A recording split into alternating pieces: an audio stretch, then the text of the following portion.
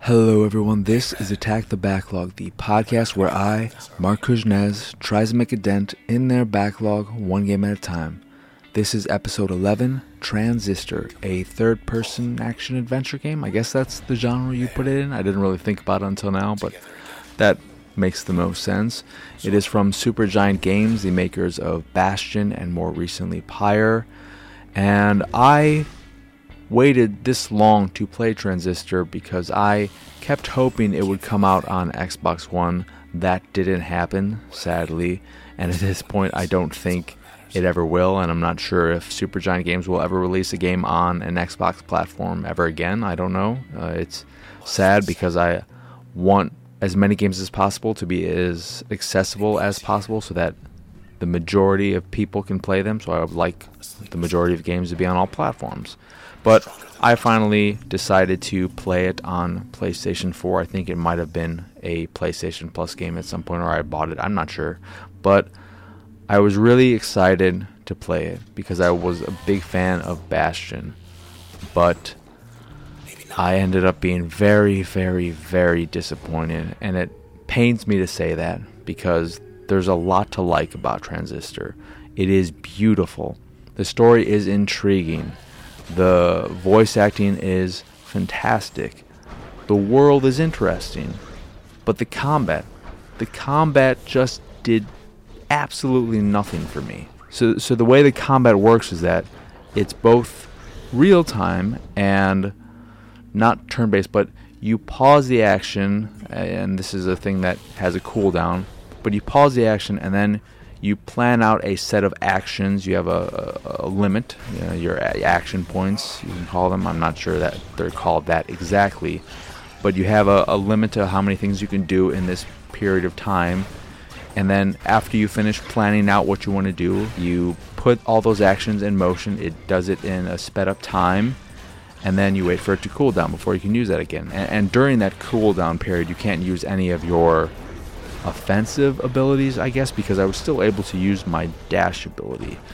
But the combat just did nothing for me, and for maybe the first third of the game or so, I wasn't even messing around with the planning. I was just spamming one of my attacks, this one that shoots out these like little grenades in a cluster.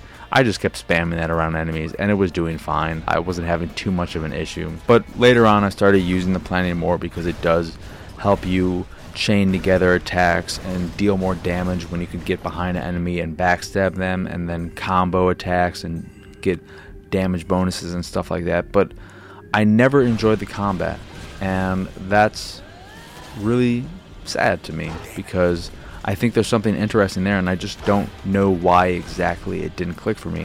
I like the fact that all of these different abilities that you unlock can be used as either a primary attack as your main attack, or they can be used to enhance your current attacks, or they could be used in passive abilities to give you damage bonuses or whatnot. And there's a lot of customization that you can play around with all these different abilities, especially as you unlock more and have over a dozen or so in your inventory.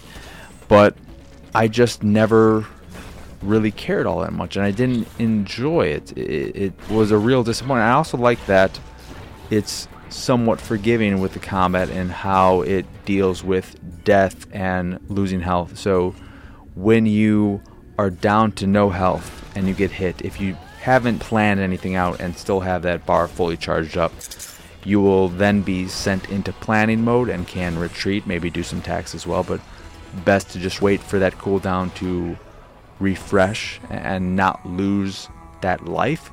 But if you do end up losing that life and not retreating or whatever, or some kind of unlucky scenario happen, then you just lose one of your 4 abilities, because you have 4 abilities that are mapped to the face buttons, and one of them will no longer work. It'll be gone for the rest of that battle, and you won't be able to get it back until you visit not the terminals, because there are terminals in the game that provide you with little bits of story, but these function spots, I think, where you are able to change out your loadouts, because you can't just do that anywhere. You have to get to these spots, which are scattered across the world and are very easy to come by. So you have to visit 2 of those before a lost ability will be able to be used again.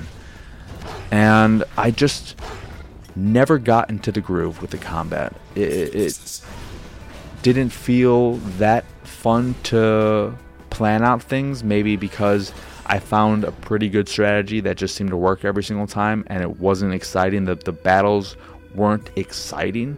I was just like, okay, well, I'm just going to do this, this, and this, and get it done, and then I'll be on my way and maybe find out more of the story and all that jazz. But ultimately, the combat just left me wanting more, and what that more is, I don't know. I wish I did, because I think there's something there in the combat system. I think it is a unique battle system that I can't think of another game that does something exactly like this. And I think there's something there, but it just didn't all come together for me. And it made me think back to Bastion, which I really, really liked, but I remember the one thing that I wasn't so hot on was the combat. I love the story, and I remember the ending being really powerful.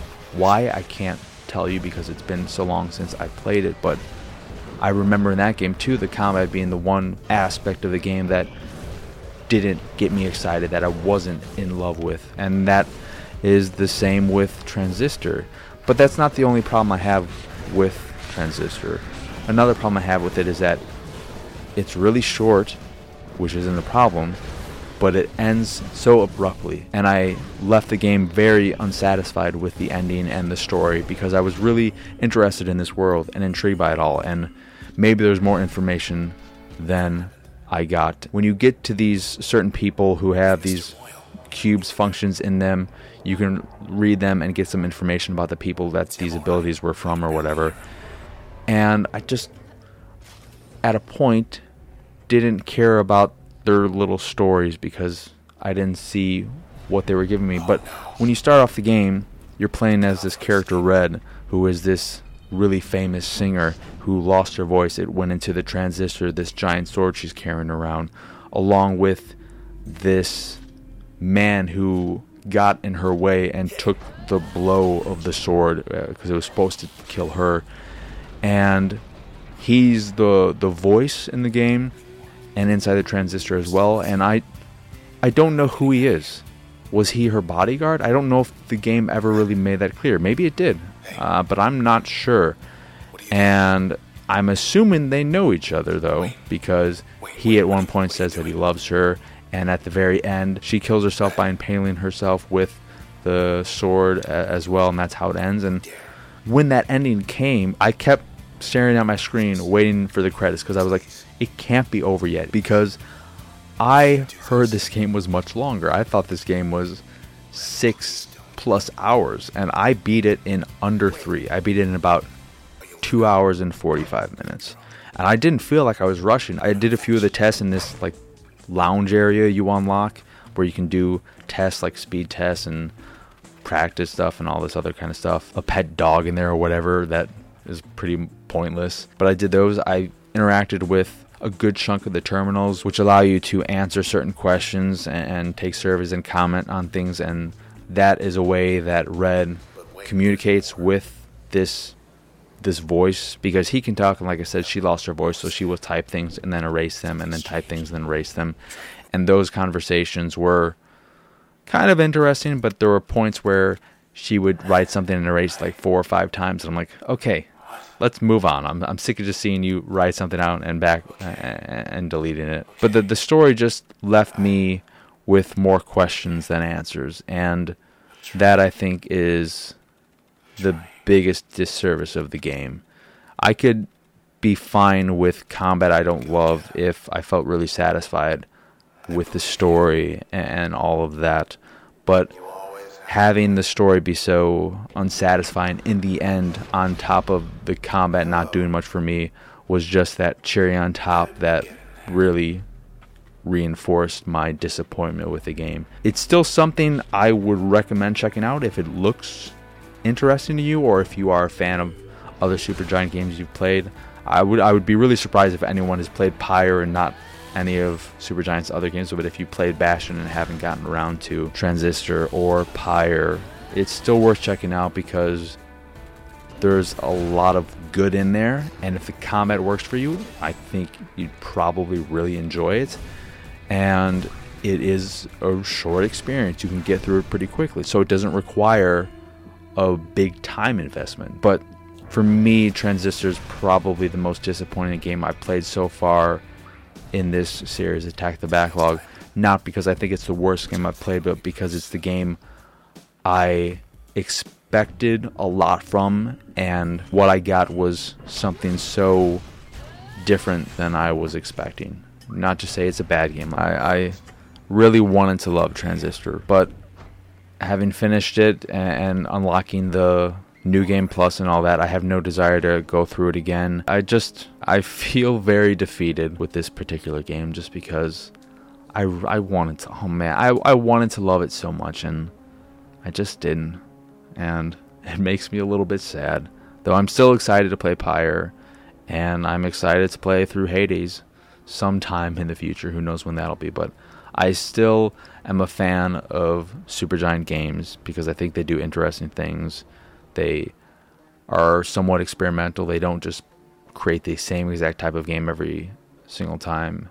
And they have great artists on their team. They get great voice actors for the games, and the writing is good. I just think in the case of Transistor, in terms of the writing, it just doesn't come together in the end, and then that's the problem with the writing. It's not that the writing in it is bad, it's just that I wanted more from it.